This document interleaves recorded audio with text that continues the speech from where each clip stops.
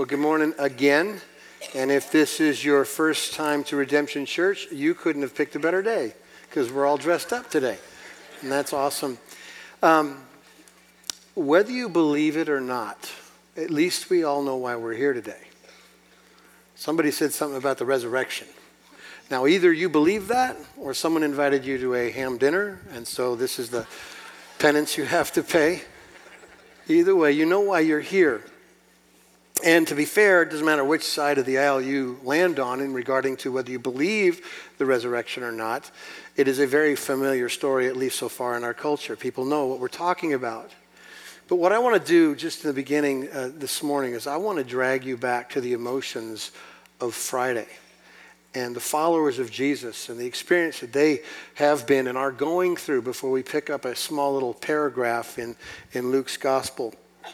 I can't imagine the heaviness and the weight that these people must have been feeling as they walk, according to Luke, as they're walking to the tomb that Easter morning with Friday on their minds. Insult, ridicule, physical punishment, suffering like you can't imagine, all in their minds, and all towards a man, mind you, that never said an unkind word to anybody, was never unkind to anyone. In fact, their master loved everyone. And maybe what is more striking than anything else, he particularly went to the outcasts, the people nobody loved.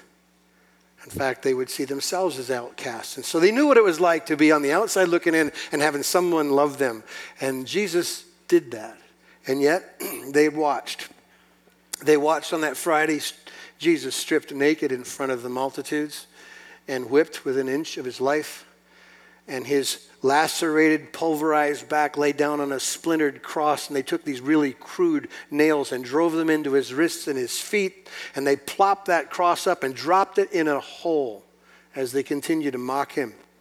And there he hung on a criminal's cross between two thieves. His body was torn. His emotions were torn. The text says he breathed his last and was no more. Now that's just the physical side of the story.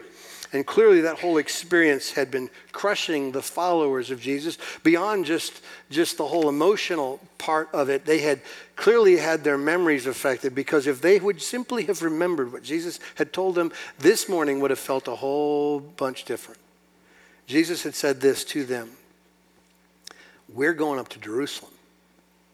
And everything that was written by the prophets about the Son of Man is going to be fulfilled. He will be delivered over to the Gentiles, and they will mock him, they will insult him, they will spit on him, they will flog him, and they will kill him.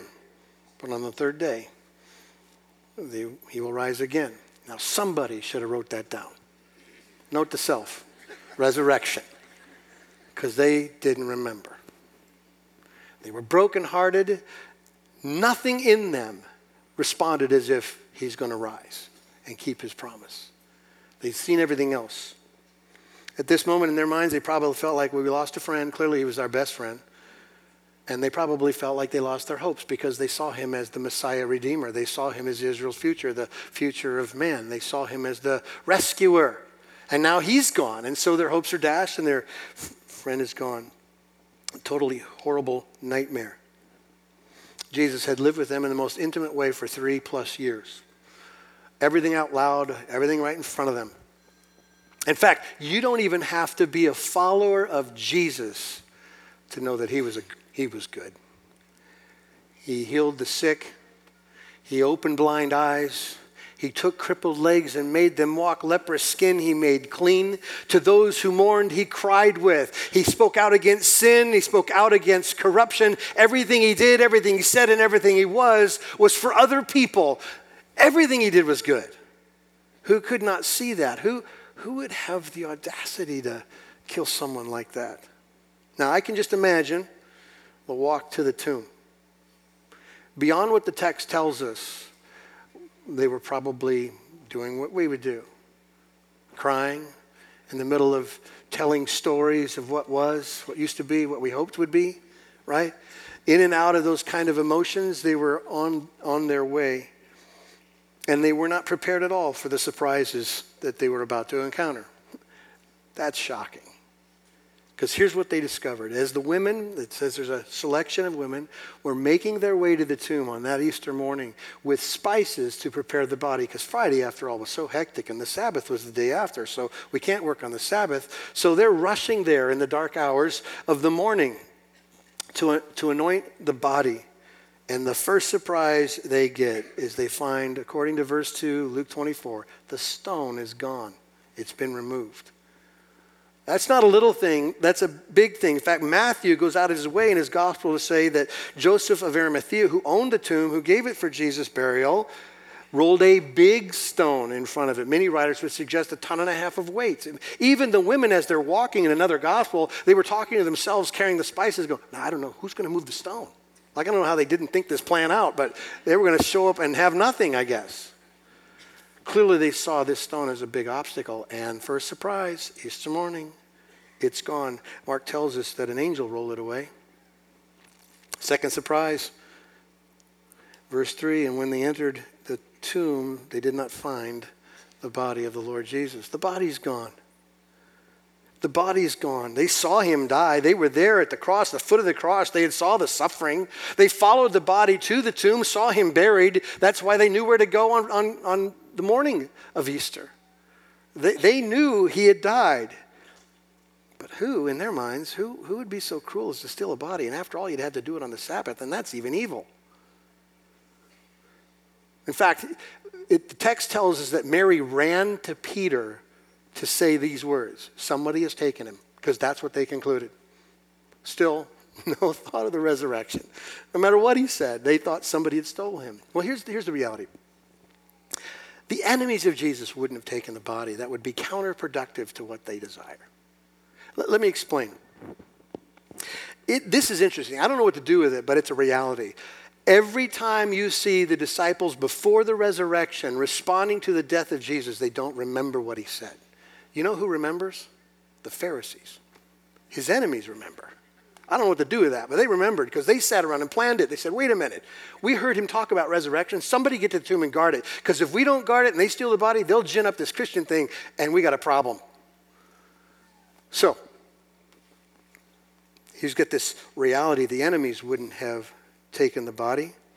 So they did everything they could to make certain it wouldn't be taken. They put a Roman seal on it that basically said, you touch, you die. They surrounded it with guards, 4 to 12 Roman guards, paid killers with this charge, kill or be killed. You die if you don't protect it. So there's high motivation for those guarding the tomb.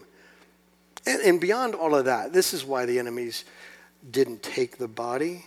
Because if they wanted to really thwart this whole idea of Jesus, the Messiah, the King, the ruler, all you have to do is present a dead body. There he is. It all goes away. They didn't take it. Let me tell you something else. The friends of Jesus didn't take it either. Beyond the physical limitations that we've clearly noted, there's a giant stone in the way. There's the Roman seal in the way. There are all these guards that will kill you if you touch it. I don't think they were in any emotional state to be able to march in there and take the body. You remember what happened when they watched Jesus suffering? They scattered. Peter, the rock, remember him? Denied Jesus 3 times. They were absolutely convinced if they keep following Jesus, what happened to Jesus would happen to them. And they scattered just like you and I would in fear for our very lives. They weren't in an emotional state to take the body. And by the way, this is really important. What would motivate them to do it? Here's what we'll do. We'll go in and risk our lives to steal a dead body, to perpetrate a lie that he's alive, and then they'll kill us. Come on. It's not true. Let me give you another surprise. When they get to the tomb, the stone is gone, Jesus is gone, and there are 2 men, 2 angels, the text says, shining like lightning. What would you do with that? Big, busy morning. All they could do is what you and I would do. The text says it. They just bowed in awe and reverence to this whole scene. My assumptions are that as they're processing all this, wait a minute, the stone's gone, Jesus gone, and who are these sun-shining men now? All right? My assumption is they probably thought, well, maybe I'm dreaming. Am I real? Pinch myself. I don't know what's going on here. And then the angels said something that changed their life forever, changed the course of human history, and is the reason why you showed up here this morning. Why do you look for the living among the dead? He's not here. He's risen. Amazing words. I wonder if that moment they went, oh yeah, he said that. I wonder what they felt.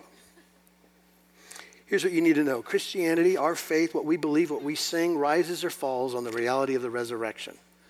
And one single event that validates everything the prophets ever said about Jesus, validates everything Jesus said about himself, validates, by the way, every transformed life that has ever been affected goes back to the resurrection. You look in the course of history, you see someone like the Apostle Paul, who killed Christians for a living, turned to Christ and loved the world, telling people that Jesus is the way. Something affected his life to such a degree, he was a brand new man. And there are people to your left and people to your right, people behind you, all have been transformed for one reason, because the resurrection's true. It's real. One single event. No other religious leaders, by the way, validated their claims of truth by rising from the dead. Moses, dead. Muhammad, dead. Confucius, dead. Buddha, dead. Jesus, the only one who claimed to rise, the only one that did rise. And here's why the resurrection is everything to us. Because it, first of all, confirms who he claimed to be, because he claimed to be God. And that's how Paul saw it when he said this in Romans 1. Jesus declared himself to be the Son of God in power according to the Spirit of holiness by his resurrection from the dead. How do you know he's God? Because he rose from the dead. That's what the scriptures tell us. Seems to make sense. The other thing the resurrection does, it proves that God can meet our deepest needs. If we had the time and I handed out paper and pencil to you and I said, oh, here's what we're going to do. Next half hour, write down your needs. Here's what I think would be on the list. Trouble. I've lost my friend. I've lost my wife. I've lost my health. I've lost my job. I've lost my hope. It'd be filled with pain. It'd be filled with brokenness. That's what I need. I need somebody to fix stuff. Now, I'm going to just throw all of our needs in one bucket and give you two words to describe the ultimate need. We need somebody to deal with our sin and deal with death. Because all of the things on your list, as real as they are, the reason why they exist is because of sin. Sin. Sin. Rebelling against God. Doing things our own way, in our own wisdom, as if we know. And the results of our behavior outside of following God equals we mess everything up. And mess is just a nice way to say all the gore that you wish would be better. The reality of it is, scriptures make it clear that all of us have sinned. And the consequence of being a sinner is death. That's what the scriptures declare. But here's what it says as well. Christ, now listen very carefully. Christ died for sins once and for all, the righteous for the unrighteous, that he might bring us to God. Isn't that true? Isn't that the point of the story? If Christ hasn't been raised, then we're still dead in our sins and our faith is futile. That's what the Apostle Paul says. He has been raised from the dead. So let me just tell you about this sin, this weight that you bear, this burden, that list of hurts and the list of needs that you put on there. God's last word on your sin, the sin that cripples you and hurts you and made your list, isn't you're guilty, therefore condemned. God's last word on your sin is he is risen. That's what he speaks, resurrection power over all the things we couldn't fix on our own. Does that make sense? The other thing we have an issue with is death. You and I were created to live. The instinct is palpable. But sin, according to the scriptures, Genesis 3, brought death. Here's good news. If the spirit of him who raised Jesus from the dead dwells in you, he who raised Christ Jesus from the dead will also give life to your mortal bodies through his spirit who dwells in you. So you need to listen very carefully. Because Jesus defeated death, the scriptures make it clear you and I can overcome death by putting our faith in Jesus and none other. You know what Jesus said? I'm the resurrection and I'm the life. I am the resurrection, I'm the life. The one who believes in me will live even though he dies, meaning he will raise you to life, according to the scriptures.